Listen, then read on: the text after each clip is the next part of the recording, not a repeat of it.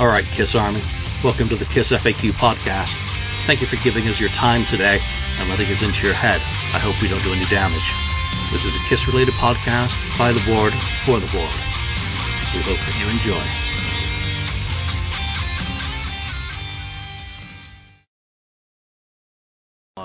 Welcome to episode 291 of the Kiss FAQ podcast. My window is open, I've got construction outside, and I don't care because it's San Francisco summer, 60 degrees. That's like 13 degrees Celsius or something like that.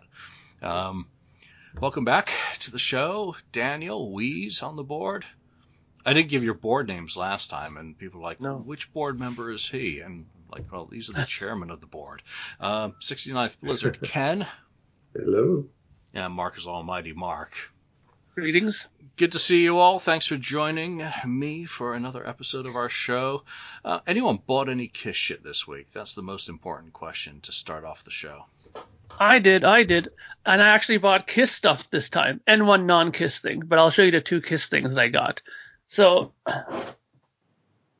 in collecting my further adding to my German Bellophon collecting, I got finally a Dress to Kill German one. Cool. And this one, as you notice, doesn't have the embossed around the edge. It is unembossed. Right? Yeah. And the other one that I got, it's got the unadulterated logo. Unlike the original issue, the EMI Electrola, which had like Gothic logos, and the later Phonogram. And like this one here, because I bought a German Elder, which has that. Nice. Yeah. And this one came with a German lyric sheet in it, with the lyrics, which was really interesting. I don't know if that was just somebody did that and put it in there, but you know, it's kind of odd. I don't know. Should I pull it out and? Yeah, do. I mean, because there were some that came with a lyric insert, which are very neat, and then there were repros done by people who got them, and then of course there's like the difference between Austrian and German is like the Austrian I think has a big black panel on the back where they changed up the track listing. Can't remember off the top of my head. So there is a book about the Elder. Well, that looks official. Yeah, I don't know, actually. Yeah, that looks like a fan printout, but I'm not sure. It's a nice job. Yeah. And actually, is that folded? Yeah. Okay, because I think there was a fan club that you could send away for the lyrics. Maybe this one here? Kiss song text or whatever it said in it. It just means lyrics. Yeah, okay. I think that just means lyrics. Maybe someone who collects German, memorabilia can fill us in on that. What does Mark have? What has he bought? Is it gold or is it, plastic? And speaking of gold, this was my gold purchase. I was so happy that I got this. They had one only in the store. This is not Kiss, but you know how important this artist is to me. Frank Zappa. The Hot Rats Sessions. So these are the kind of things that we were always clamoring Kiss to do. It has like 6 discs, and it goes through like the incarnation of the songs from like beginning, literally from the beginning, like when they were just piano pieces, and then they constructed them from there all the way to the final version. They even have like the 1984 remixed version of the album, which caused great fury amongst the Zappa fans because they hated how he remixed the whole album and put all kinds of ridiculous reverb and stuff on it. So they hated it, but they put it on here just for memento's sake. But it's really, really interesting. If you like hearing songs from their earliest versions to having people play on it that didn't appear on the final version even, it's really interesting. So I was very happy to get that. I don't usually, I do usually splurge for this kind of stuff, but it's only for certain people like, Zappa or King Crimson or, Kiss did something like that, I'd be on it. I'm not bored anything this week, but I'm not bored anything, but I'm bidding on 2 things on the Swedish equivalent to eBay. But I think I need your advice. There's 2 books on there that I haven't read actually. Sherman's Black Diamond, I think it's called, and Gordon G, whatever his name. Oh, that guy. Yeah. He has a book out there as well. So if I should pick one, I think it's called Black Kiss Diamond. and Tell. Black Diamond. I like that. I don't Black know. Diamond. Which Gordon book is it? Because he's had a few. Kiss and Tell More is garbage. Kiss and Tell. That's basically just emails of hate that he received after doing Kiss and Tell, and everyone calling him a liar. And then Ace put out his book and didn't sue Gordon, which kind of proved that everything Gordon said was actually true. Kiss and Tell, I mean, come on. He was there with Ace for a lot of things, and that's his story. So, again, he wasn't sued over it. I would say go for that. Black Diamond, was great back in the day, and he's got a 10th anniversary edition, which is really good as well. But if you've read anything online, wiki and all that, or magazines, I would say go for Kiss and Tell. Sorry, Dale. Okay, we'll see next week which one I got. Yeah. Ken, how about you? Or get both. Nothing. Yeah. You got nothing. Nothing. What? Well, okay. I did actually buy stuff. I bought a bunch of Japanese vinyl. I picked out what I wanted, and I put the rest up on eBay. So it's all up there. Go over to the FAQ for the link for that. There's a lot of interesting stuff. I'm calling it all entry-level stuff. For those of you who aren't uber collectors who want every single premium that ought to have come with one of these Japanese releases, every single one of these auctions, I think, started at $5.99 or $9.99 with no reserves. And I undergraded the vinyl at VG, it is all used. It's not the pristine Japanese vinyl that's been kept under a futon in a, hermetically sealed piece of Tupperware. Oops. It is used vinyl, but, for those of you who are just after, maybe a copy of the originals and you don't care about the obi and all the masks and all that just because you want the cover, go for it. Again, very fair priced. The other thing I did purchase, I purchased two other things, didn't I? Yeah, number one was my ticket for the cruise after last week's episode. Oh, boy. And then I went and bought a Paul Stanley guitar for the cruise. Wow. Oh my. Because when I went on the cruise last time, I did get the Paul Stanley art guitar. They do like 25 of them, custom Ibanez's. They're low-end Ibanez's. They're not anything I'm going to have out to play. They really are sort of the guitars. He signs them and puts them up on, I'll put them up on the wall eventually and figure out how I'm going to torture him with the amount of characters that are permitted this year. So, yeah, that's the stuff I bought. So what happened? Yeah. Why did it change your heart? Last week, it didn't sound like you would be going to the show or to the cruise. It was one of those things, really. After Kiss Cruise 8, I was conflicted. I felt having a rehearsal, basically, of a boring, come on, it's Kiss. I love every single one of the songs, but basically a boring set with no deep cuts was offensive. But the high points of that cruise were, of course, Bruce and Ace and everything else that went with it as well. And I was seeing Kiss perform on a cruise boat with 1,500 of my closest friends. It really is the Stardust Theater, a very intimate place and a very unique place to see the band perform. That there were the positives, but the biggest positive that came through, as I was watching my Facebook feed, and friends were booked. Not booked. Oh, good, you're a fucker anyway. Booked. And I know people freaked out when the announcement was made about the cutbacks or the changes, but I'm a firm believer that there's a lot still to be determined about how this cruise is going to kind of shape up. But it really hit home with Ozzy's announcement over his Parkinson's or Parkinson's-related thing. When we start seeing people like Neil Peart, passing on, Ozzy having what is and will be a life-changing illness that will take him out of the game ultimately, to see friends, who are fighting cancer, waiting for transplants of various descriptions, it comes back to people. these are my people. This is my crowd. You know, I hate quoting Paul Stanley, especially from that album, but that was ultimately what it came down to. I saw a lot of people signing up for this who hadn't been on Kiss Cruise 8, many who had been, who I'd love to see again, many people who I'd love to meet for the first time in person and share a meal or a drink and just go and congregate once more in a very unique place. And again, going to Belize and Honduras.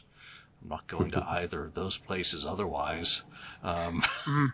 Yeah. It just there was no sense of fear of missing out, because I've missed out on, 8 out of 10.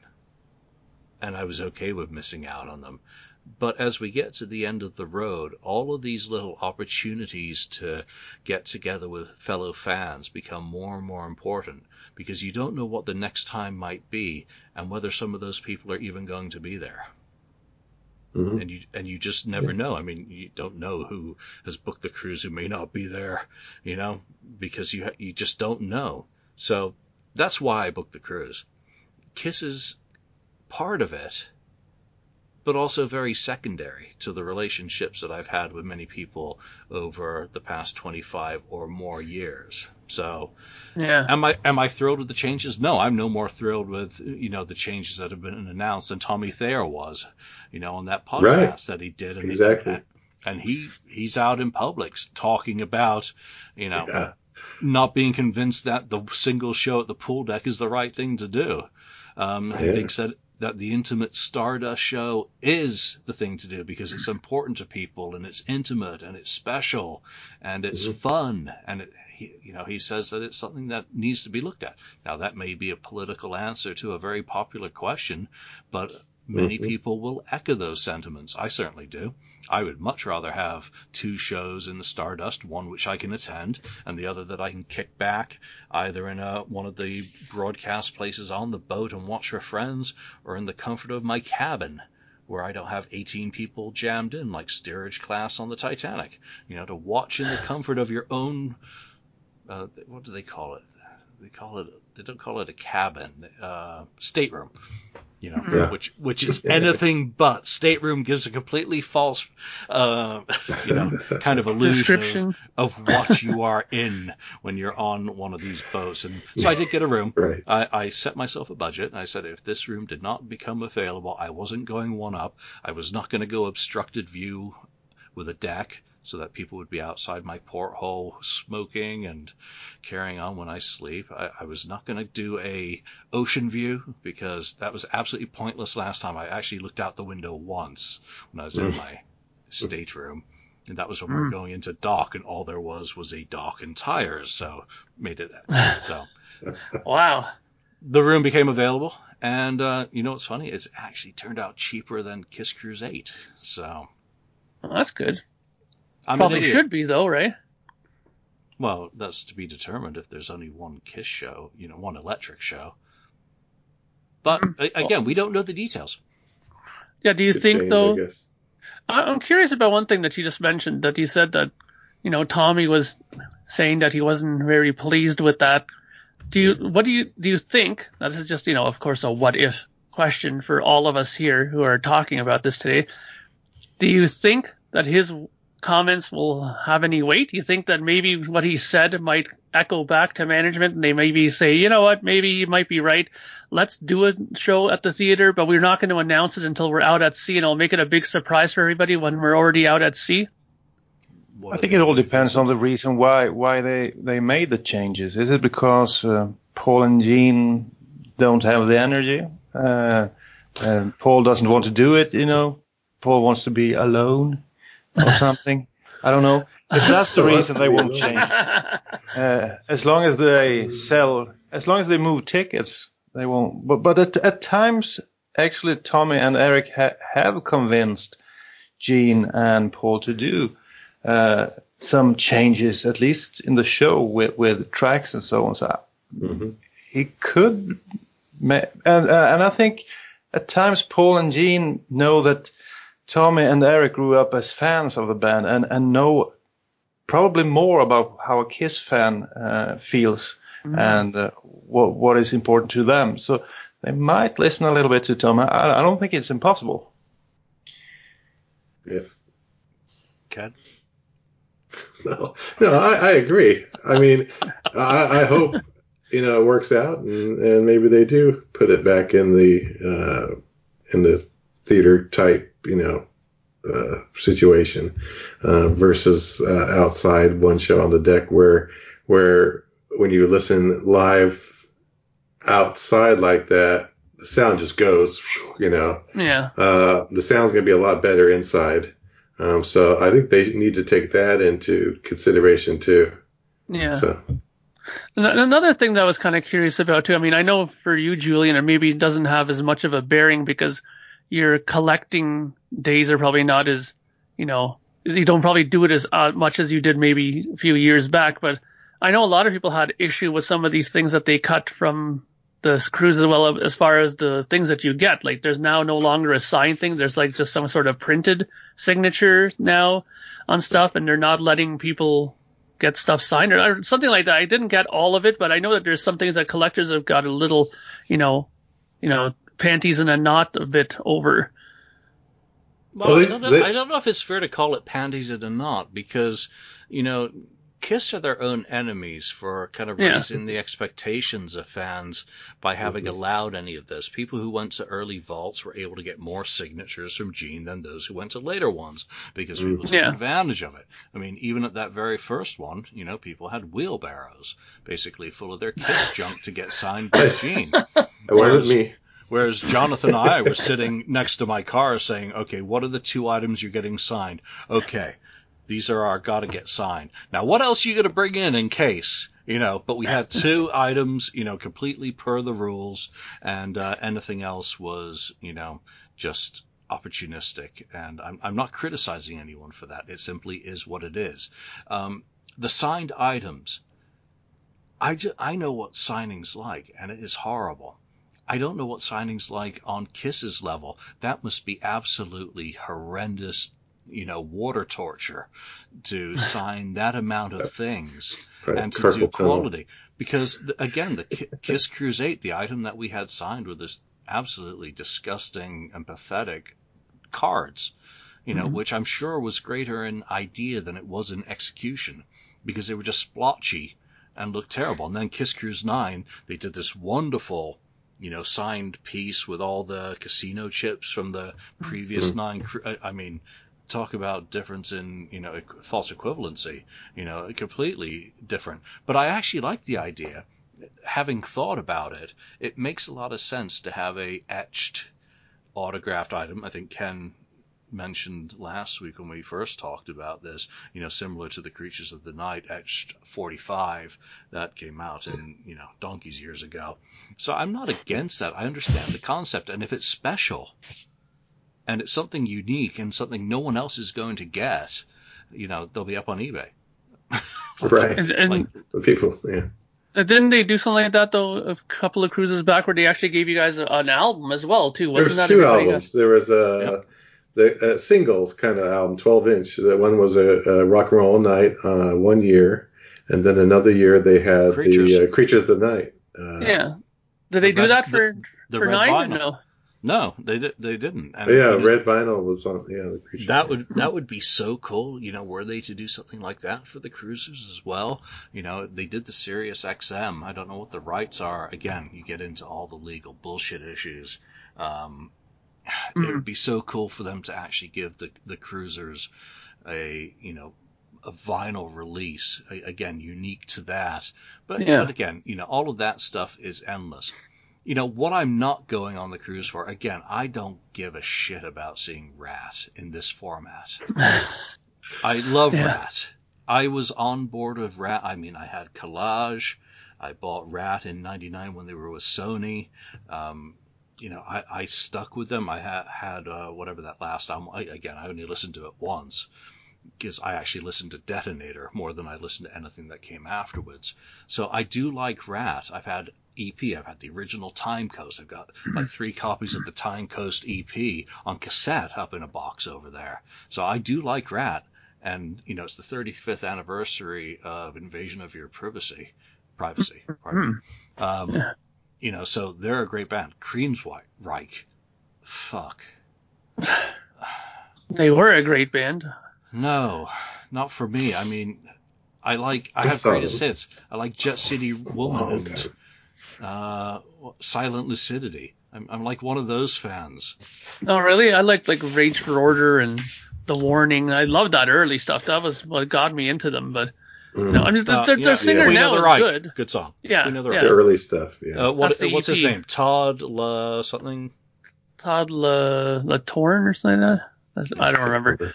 But he's a great singer, and he does the stuff fantastic. He sings it better than Jeff Tate does now. But you know, it's just now they're losing people again. Like they lost Scott Rockenfield. He's not drumming right now. I don't know what happened with him, but he's gone. When they lost Chris DeGarmo, that's really when it was like, oh boy, because he was one of their principal writers of the band. You know, all the great songs that were written for Operation Mindcrime and stuff like that was mainly him. So, but I love Queensryche. You know, if they ever got the original people back in, I'd be there. You know. Yeah, I'll say this. I'm gonna go. I will go and watch Queensryche. I'm not getting to say that. Hey. Queensryche. Queensryche or. Again, it's football, football and beer, and then doing a show. Not a good idea. I will go and watch them, just like I was forced to go and watch the Dead Daisies on Kiss Crusade. You know, I was told you have to go and see them. I said, I don't want to see them. No, you're going to go see them. And I was like, wow, they're freaking good. You know, so that band. Talk about a strange band. It seems like it's run by some millionaire guy, and he just chooses the other members of the band. You know, Corabi got left off and he picked up Glenn Hughes. Yeah. And the guy is like a millionaire who wants to be a rock star, and he's the leader of the band. It's just so strange. I think they did it was a bad idea to drop Corabi actually, because he's a great singer. He worked well for them. I love Glenn Hughes. So yeah, but it's a totally different band, you know. Oh yeah, completely. They're completely different but singers. So was the original. So was the original Dead Daisies. Yeah, but it was with Corabi. They managed to do something with the band. I think they started to build like an audience and got a lot of good gigs, at least over here in Europe. I think they were at some of the bigger festivals. So we'll see what happens. Glenn Hughes, he does whatever he can for a buck these days. I saw him He's everywhere. Up here in the middle of nowhere, playing for a few hundreds of people just a few years ago. All right. He did Black Country Communion too.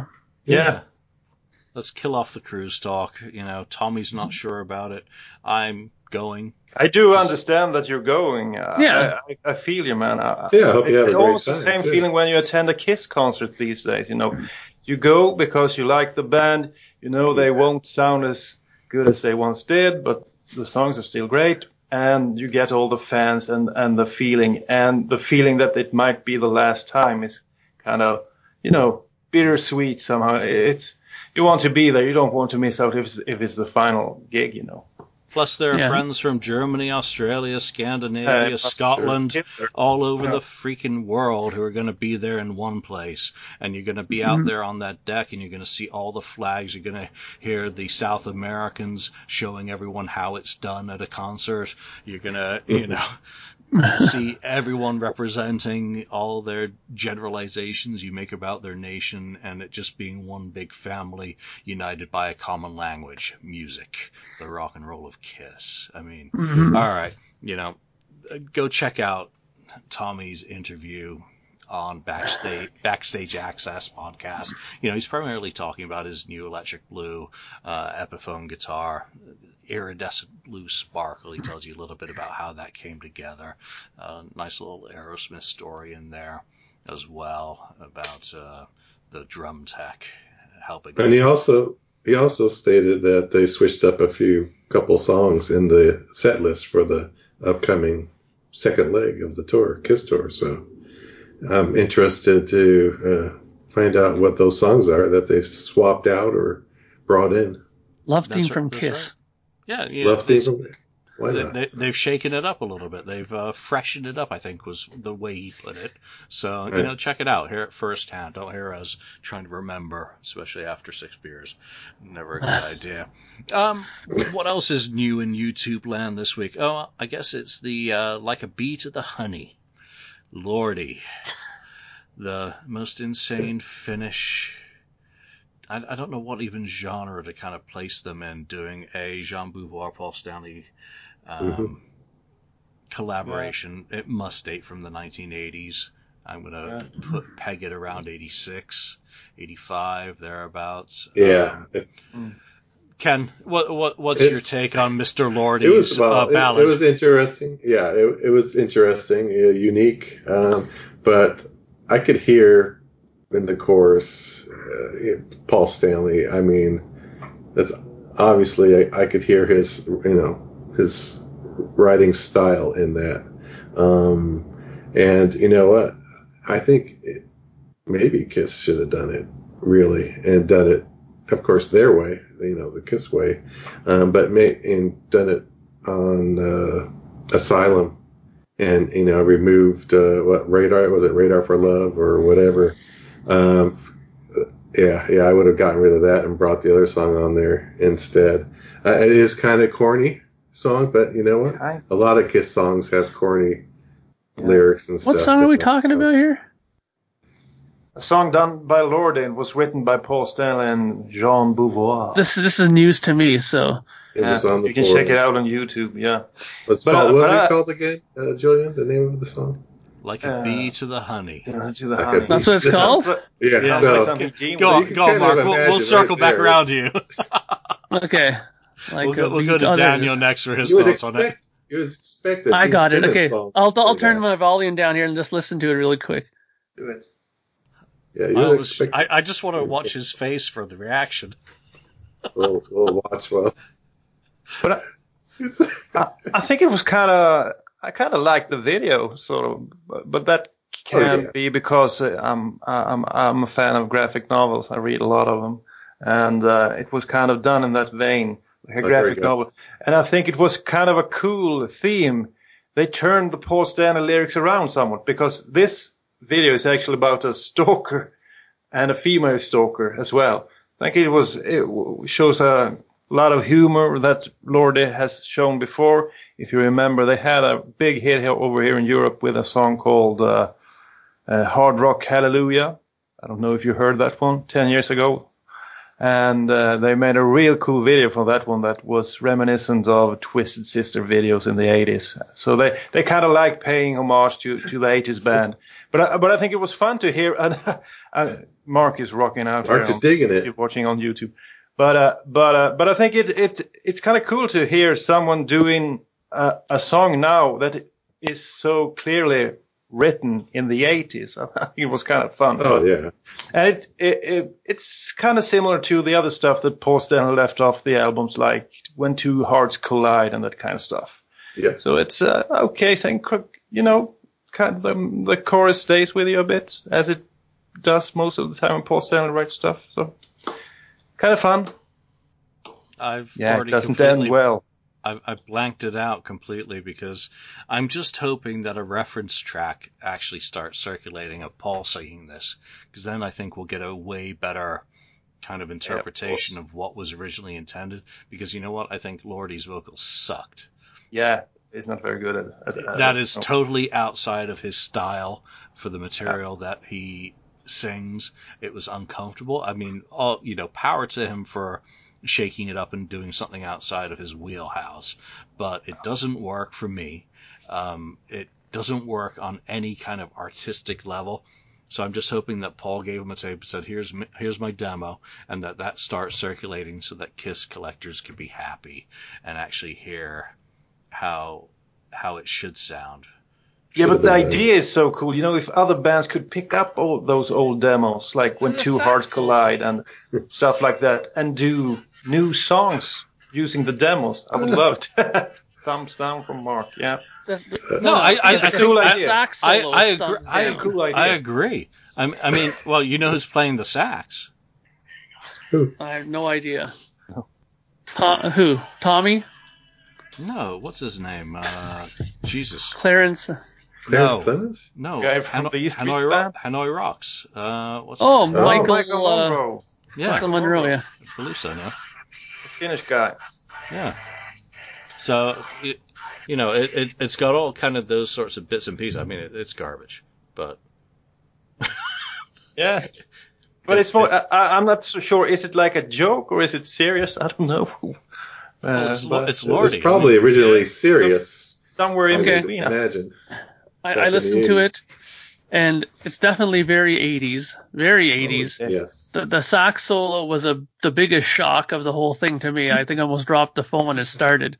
But it's odd hearing him sing it. I could totally hear Paul singing it, back in the day, for sure. But I'll tell you this. I don't think it's a joke. You know why? If you go and look up on YouTube and go like Lordi Kiss covers, there's a lot of songs Lordi has done by Kiss. God of Thunder, She's So European.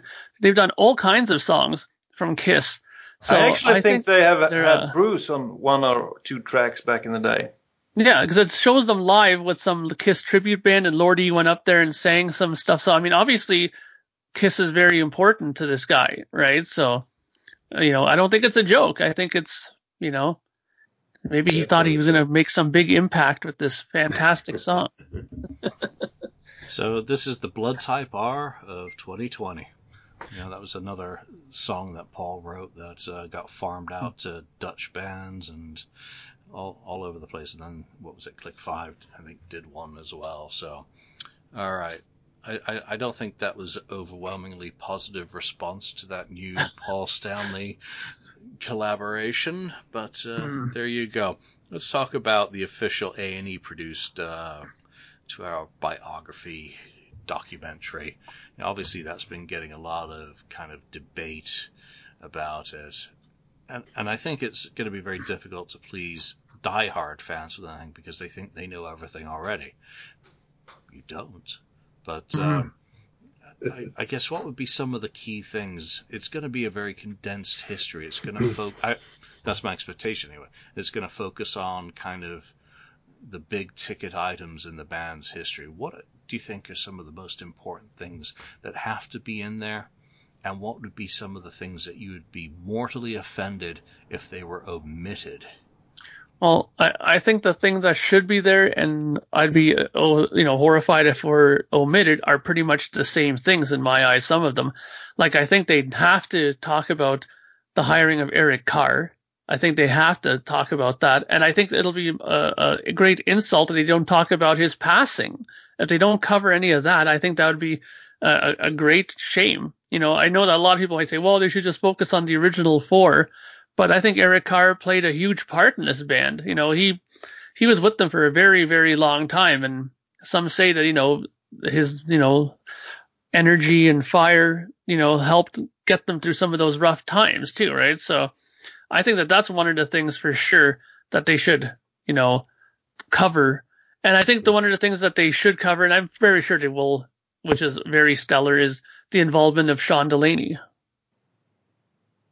Mm-hmm. Yeah, I believe that I don't know who they are interviewing for this piece, but that's the most important thing, that they pick good interviewees. If they get people on there that hasn't said it 1,000 times before. But I'm dreading that it will be focused mostly on Paul and Gene's version of what Kiss is, and another one of those, unfortunately. Mm-hmm. And that will be nothing new for us. It will be fun to watch one time, and then you will forget about it. I was hoping more for them to do something more like Mötley Crüe did with, trying to do something a little bit different and not be too late on that train, They're always a year or two after everybody else. But if they do it now, they are not too far behind, so they could actually create a buzz. I don't see how this one will do anything for Kiss, really, if they don't, stick their necks out and bring in some people who actually can say something that might be a bit, negative, bad decisions that the band made. Did they treat people bad? Stuff like that. But if we get a cleaned up version from Paul and Gene, it won't do anything for me, and not for you guys either. Yeah. No, the problem is Neil Bogart is dead. Bill O'Connor is dead. Sean Delaney is dead. Larry Harris is dead. You know, but there's a lot of guys around there. You know, the road crew and a lot of the road crew seems to be persona non grata. I mean, J.R. Smalling. Yeah, that's the problem. That's what I mean. That's my whole point.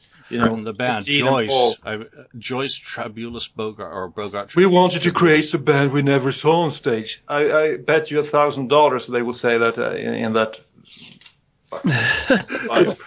It's probably. I mean, it's going to be a Kiss sanctioned thing. I mean, obviously, you wanted don't get your hopes too high. Yeah, you wanted the best. You got the best. Documentary got killed off because I believe it didn't show Gene and Paul in that great of a light. Therefore, you know, it was shelved, I guess. In this case, with it being supposedly around 2 hours, I said that's not long enough to do their whole career. I mean, they're going to gloss over a lot of stuff if they're really going to go from the beginning. 2 hours? That's it? Yeah, beginning to end. Supposedly, it's been stated that it's going to be the whole career. So you're obviously going to gloss over a lot of stuff. So the key things you got to have in there. Okay, the meeting of Gene and Paul, Neil Bogart at their, or not Neil Bogart, but Bill O'Coin at their first show, the signing. I guess coming up with the name Kiss, coming up with the makeup, that part, those things. Then fast forward a little bit, and you get to Alive. You know, they're touring. No, nothing's going on good here. So they talk about Alive, which finally made them what they are, and then going into the extremes of, and then maybe they'll have to talk about Destroyer, the Beth being the hit single deal. Right, but Stan Penridge is dead. Peter Criss probably wouldn't be involved because they're not going to give Peter and Ace of respect and give them any control over how they appear. And Bob Ezrin, well, let's not talk about Bob Ezrin. But I think it's a shame. It's just too much. It's just too much that's just it. There's too many things to put in there, and really these guys, the directors and people like Paul, are going to want to just put all the things that make them look good. The events that they think are important to the band, which will be probably different than what a lot of us will think are important moments in the band.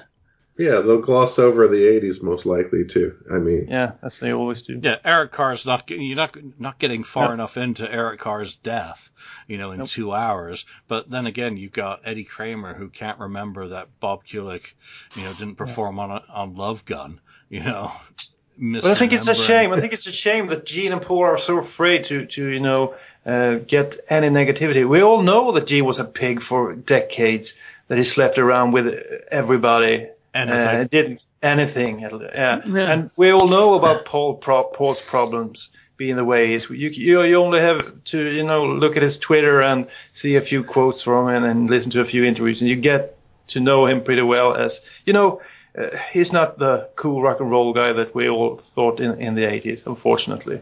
He's just an ordinary man as the rest of us.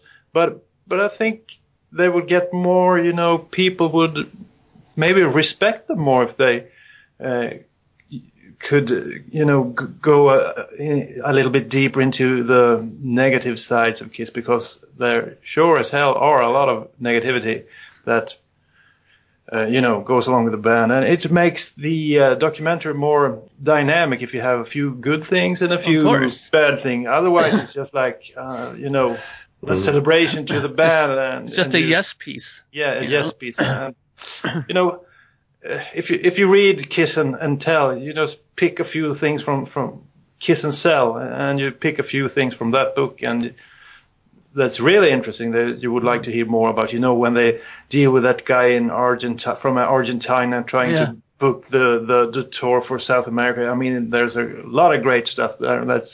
Never going to show up in an unofficial movie, unfortunately. No, because you can't have Vinny in either because of the problems that causes.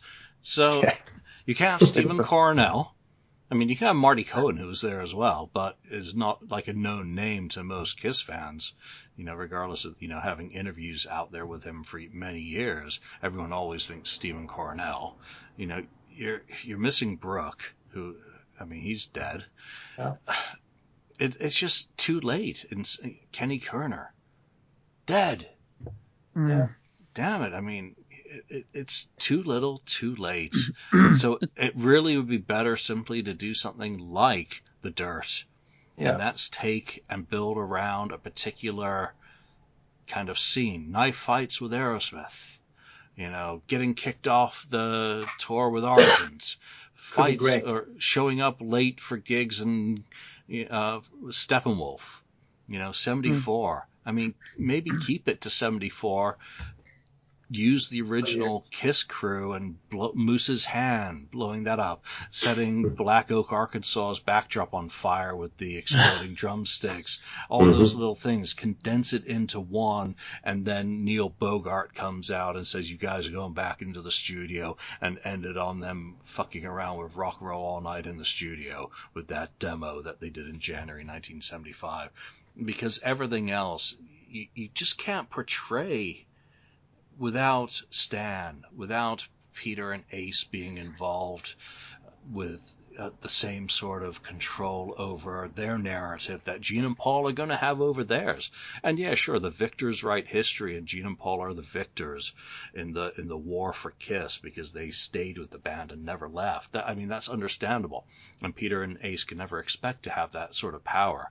But if you're not going to represent all four of the original opinions, you can't show Peter working with Gene and Paul in late 72, going into that Don Ellis audition or showcase, where Peter Criss's brother threw up over the shoot. You can't do that without Peter being involved and having control over that. It's just so sad. I mean, we've really lost a lot of things, and they can put out something and it'll be saccharine, it'll be PG rated, whereas The Dirt was R.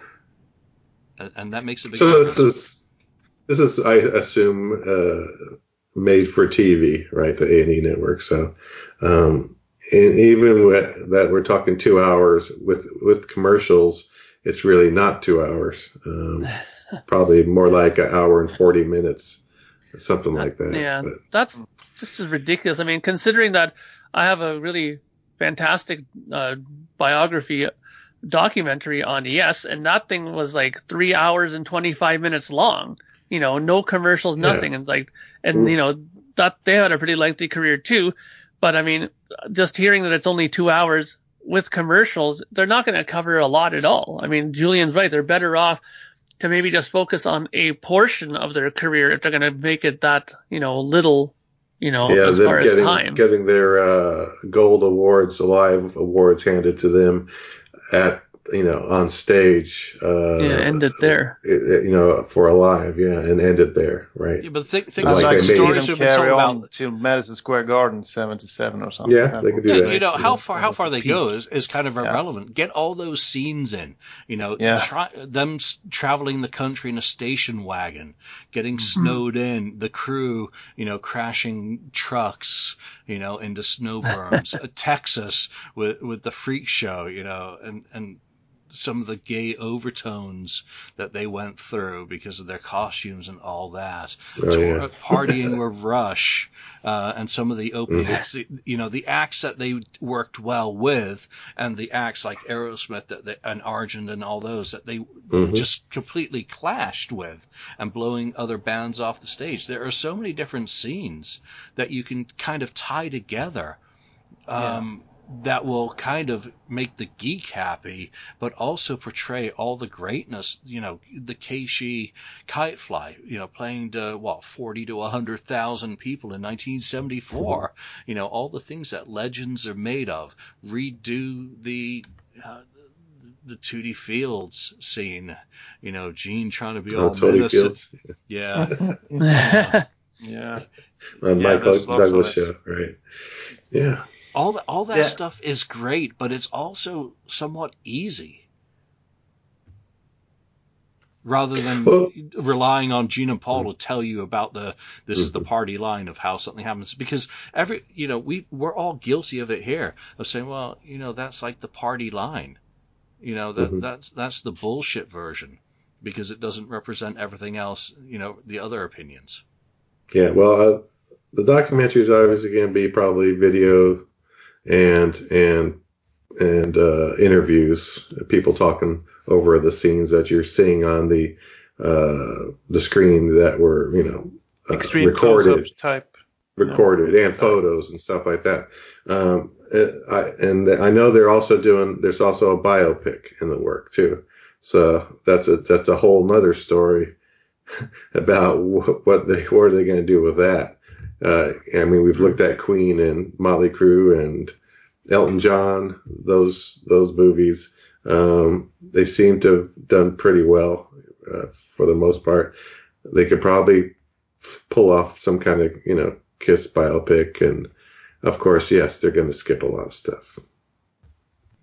Yeah, so we'll just wait and see, because, again, all these biopics that have been out there, there's probably too many that you start getting, less tired returns. Of it. Well, people get tired of it. You're like, okay, look how badly Rocket Man did. Bohemian did well, but it was highly inaccurate. Rocket Man kind of got savaged. Because where's the Bowie one? Has there been one? A biopic Bowie? I don't think so. There was just a thing about Ronson, I think. But not about Bowie. There's been tons of ones done in the UK, right? That they've done where they've had, Sound and Vision one was called. Another one was like focused on the beginning to like Aladdin Sane. They've never done a complete one yet of him, so they really need to do one. They probably will. Not complete, just do Ziggy. Yeah, but they did a lot of good stuff earlier, like the Doors film was real good with. That's a good biopic. Jim Morrison played by Val Kilmer. Yeah, Val Kilmer. Yes, Val Kilmer. That was great. I'm sorry, I love that movie. One of my. That's a great one. That's right up there for me with Spinal Tap. That says a lot. Spinal Tap, the best biopic ever. Yes. That's awesome. All right, let's move on and do a couple of our final parts of this discussion today. And again, I was planning on doing a structured kind of episode this week, but I just did not have the time, which kind of reminds me that we're talking about documentaries about the band. Do go and check out Podcast. There were a lot of episodes towards the end of last year that were very deep dives into Wicked Lester. There's going to be more of that sort of thing this year, hopefully. Cool. There was an episode that I partnered with them on Prehistory on Peter Criss, which was just narrative driven. There is a Gene Simmons one that is, kind of nearly ready to go, and who knows when we'll get that all finalized. But, there's a lot of that sort of thing being done, but it's unofficial, and it's not from the donkey's mouth, from the horse's mouth, the jackass's mouth. It's from the jackass's mouth if it's me. There you go. All right, let's move into these other parts. Paul wishing Ozzy well after his Parkinson's diagnosis or disclosure. And I guess the health of our rock stars and appreciating today. How does this kind of affect each one of you and your fandom when we see Neil Peart dying? We see Paul obviously offering, people are like, what? Commenting on Paul offering, support to a fellow aged rock star. I mean, it's like, what, are you shocked? We're all human here. But how does it affect you as you're going down the end of the road or going down your road of life, whichever it may be, that we're seeing more and more of our kind of rockers starting to be afflicted with their age? Look at Joey Kramer, another great example just this past week, being shut out of the band because of physical issues. I'm sure there's a lot that we don't know that's in the background, but the end result is basically, after 50 years of the band, again, a very unique drummer, just being told you're not good enough emotionally or physically to be up there. Ozzy, I don't think anyone was shocked by Parkinson's with Ozzy. Or a Parkinson's related illness. It's not Parkinson's per se. Daniel, your thoughts on mortality? Oh, that's a big question. Well, I mean, it's Father Time gets us all. That's just the way it is, and it makes me feel old when all my old heroes are getting up there in age. I think it's sad, but it's you can't avoid it. So and that Ozzy is still alive. That's the big thing. If you read a little bit about what he's been doing, so he's living on borrowed time, so to speak. But it makes me think of the artists that broke through in the 90s that aren't with us, that didn't get the chance to get old, you know? When I grew up, when I was about 15, grunge really hit hard over here, and you got Nirvana, Soundgarden, Stone Temple Pilots, and later on those new metal bands. And if you look at those bands, they never got the chance to become, you know, veterans, because all the singers died like between, you know, 27 and 45 years of age. After that, they were all dead, you know. Scott Weiland died not too long ago. And you had Chris Cornell, of course, Kurt Cobain, and what's the name of the Soundgarden? Chris Cornell. Chris Cornell, and Chester Bennington later on. So it made me think of them, and they never really got the chance to even get old. So I guess I'm accepting it. You know, they are old. That's just the way it is. But it's sad. Yeah, I don't think anything changes it. You know, come on, Ozzy, 71, and you know, it's something like that. Come on, I mean, biting the heads off bats, snorting ants, you know, and everything else that he did in his life. And Keith Richards will still be there after everyone else is dead. He's like a cockroach of rock and roll. But I also very much agree with Daniel, and none of those guys other than Cobain affected me, because I wasn't into any of those other bands. Loved Nirvana. The one who affected me the most was Michael Hutchence when he died. I mean, that was kind of my holy shit moments. Age is okay. You know, what was that folk artist, David Otney, who died on stage this week?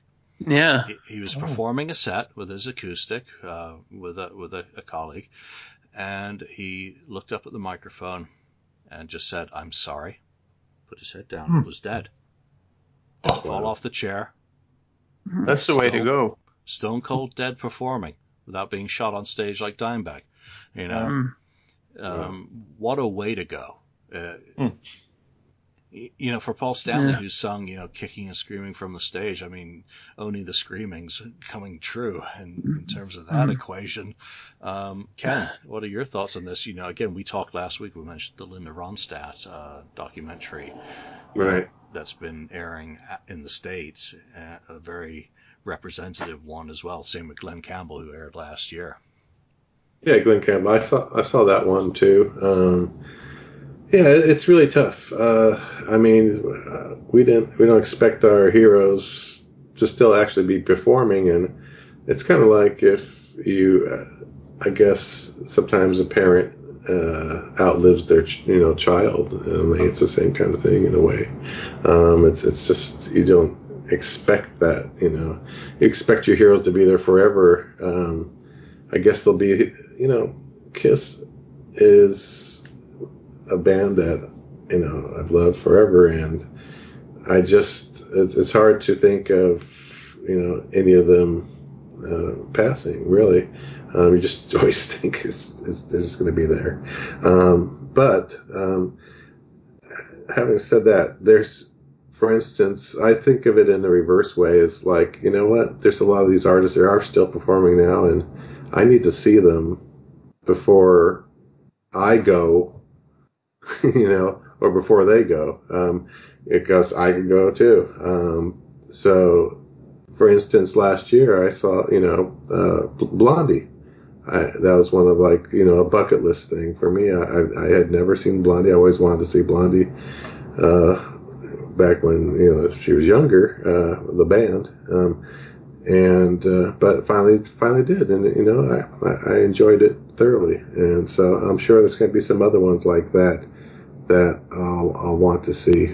I guess the Kiss thing is more of a greedy thing. I just want to see them another time, one more time, kind of thing, because either they're going to stop, or someone's going to die, or I'm going to die, or who knows what's going to happen. It's a morbid thought. Or we're all going to get blown up. Or a nuclear bomb's we're gonna get hit by a bomb. We're going to piss off someone who actually hit a target. Yeah. So it's tough, but it's just sad to see that. I mean, I even back when, for instance, I remember the day. I can still remember when the day Elvis Presley died. Clearly, I remember it. Mm. I clearly remember John Lennon's death and time of death, which is horrible. Lennon, no. It was horrible. Mm. It was a horrible thing. And even Karen Carpenter of the Carpenters, which was died at like 32 or whatever, from anorexia, which is another thing that can happen, so it's just a tough thing. Where you kind of get attached to these artists and their music through fandom, I guess. But it's still, I don't know, it's a sad thing to think about. They live on. The artists at least. They live on through their work. Live on forever. I remember Roy Orbison dying, and I can hear his voice in my head anytime I want. I can hear that voice, and it nearly always brings a tear to my eye. It's Johnny Cash. We could just go down the list. I mean, let's get some Canadians in on this, Mark. Yeah, well, I have to admit, a lot of what you guys said, I can echo. Like, just now, the passing of Neil Peart really, really hit me hard, like very hard. I mean, this is a band that I grew up with, like literally. Like, they were my first real big band that I got into when I was very young. And they were my first concert I went to when I was like 11 years old. And, I've never missed a Rush concert from that time period. I got everything that they ever did on record, and, how it is with that. And, but what really shocked me with that was that it wasn't expected, like when people start hitting the 70s and stuff like that, okay, any time now something could happen. But Neil was still in his 60s too. I wasn't expecting, and he was a guy who, used to cycle like crazy. He went through a bicycle tour of Africa. He would do all kinds of, motorcycle tours when he was on tour with Rush and stuff like that. So he tried to keep himself in tip-top shape. And then to hear that, he got ill and died of cancer. I mean, it was brain cancer, so that didn't really have too much to do with his physical health, I don't think. But, the thing that surprised me with that, to a point, because if you know Rush as well as the Rush fans that are diehard do, they're very private people. Neil Peart especially. He had 3 years of battling this disease that nobody knew about. Like, every Rush fan I ever know never even had a clue that he was sick for that long. They kept it under wraps for quite a long time, and very well too. There wasn't even a rumor circulating about that he was ill. But it really bothered me because, when you're younger, and those guys were younger too, like back in the day, of course, obviously, like when I was younger, you never thought that they were going to be going anytime soon. And when people started going, like Bowie and now Neil, and Lemmy's gone now and stuff like that, you start going, oh boy, like, you're starting to realize your age, just like Daniel said, right?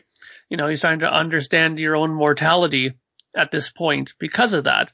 And that's the thing that kind of, makes it difficult as well, because that eventually your hourglass is going to run out of sand as well, right? When that'll happen, who knows? And, it's not always going to be just from old age. It could be from anything. Tomorrow I could get into a car accident and that'll be the end of it, right? who knows, right? I mean, I've survived one pretty horrific car accident, so I was lucky with that, right? That's when I was 19 years old too. So, I flipped my mother's car like 3 times over into a farmer's field. Like, Wow. Let's put it this way. When I came out of the car, the lady who pulled her car over to come and see if I was okay, she literally dropped to her knees and almost fainted when she saw me come out. I thought that she was looking at something else. I looked back to see if she was seeing something. She just was like in shock that I came out of the car because it was totally mangled, like smashed into 10,000 pieces. Again, stupidity on my part, trying to rush home in a rainstorm, and then, you make a stupid mistake and bam, that's it, right? So you never know when these things can happen, and this kind of circles back to a comment that Julian made earlier about why he's going to the cruise. You never know when something's going to happen. You never know when some of your friends who you never had a chance to meet up with, now's your chance to meet up with them. Yeah, go ahead and do it. Who cares if the cruise isn't going to be as good as you think it is, but the people that you want to meet up there and talk to, they're going to be there. So that's just as good a reason to go as any reason to go.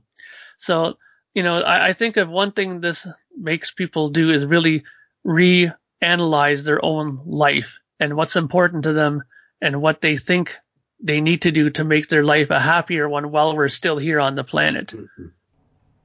Maybe we should give a shout out to our pod members that have had a few health scares lately. I think both Alex and Lonnie has had a bit of trouble, but I think they're okay now if I got it right. Yeah, and to anyone who's listening to the show who's had a health challenge, enjoy today, enjoy the moment, enjoy the opportunities that you are able to do. And obviously, not everyone can afford to go on the cruise because it's horrendously expensive. Not everyone can travel to go and see a Vinnie Vincent private performance or interview. Not everyone can go to even a Kiss show. It really is a matter of making the best of what you can with the resources that you have. Make the Facebook count, make the Instagram count, make the Twitter or the Kiss FAQ count, make the interaction on the shows of other podcasts that you listen to with people whose names you might recognize count. And again, that's going to be one of the things that I try and do on this year's cruise. I'm going to do it's unsanctioned, it'll be unofficial, but I'm going to try and do a gathering of Kiss FAQ people on the boat that we all get together and raise our glasses. Nice. Whether it's Perrier, water, vodka, schnapps, Jaeger shots. It'll be just a way for us all to get together and just celebrate that moment, and then we can get back to insulting one another. No, I mean for the most part, real fans do not insult each other. Real fans want to debate and get worked up, but they won't be insulting you and swearing at you and being offensive. They'll be passionate, and there is a very thick line between the two. So, I just wanted to say one more thing about past rock stars. Obviously, Phil Lynott, Gord Downie, come on, another Canadian, Ronnie James Dio. Yeah. The list is endless and getting longer, but so is it with the roll call of everyone else who's taken a breath. So let's leave that there this week. That is more than enough food for thought. Daniel, Ken, Mark, thank you for joining me today to discuss these various topics. And we want to hear what you have to say about any of this. You don't have to talk about everything we've talked about. Just give us your thoughts on something that maybe stood out for you. Whether you want to comment on YouTube or on iTunes, on the FAQ, leave your feedback, leave your thoughts, and we'd love to just have that conversation with you as well. So for now, from us all, thank you for watching and listening, and we'll see you next time. Thank you for spending time listening to the Kiss FAQ podcast today. All sales are final. There are no refunds. If you'd like, look us up on Facebook or come over to the Kiss FAQ message board and discuss the topic we've broadcast today. Don't forget to rate us on iTunes, Spreaker, or wherever you've listened to the show. We hope you'll join us again.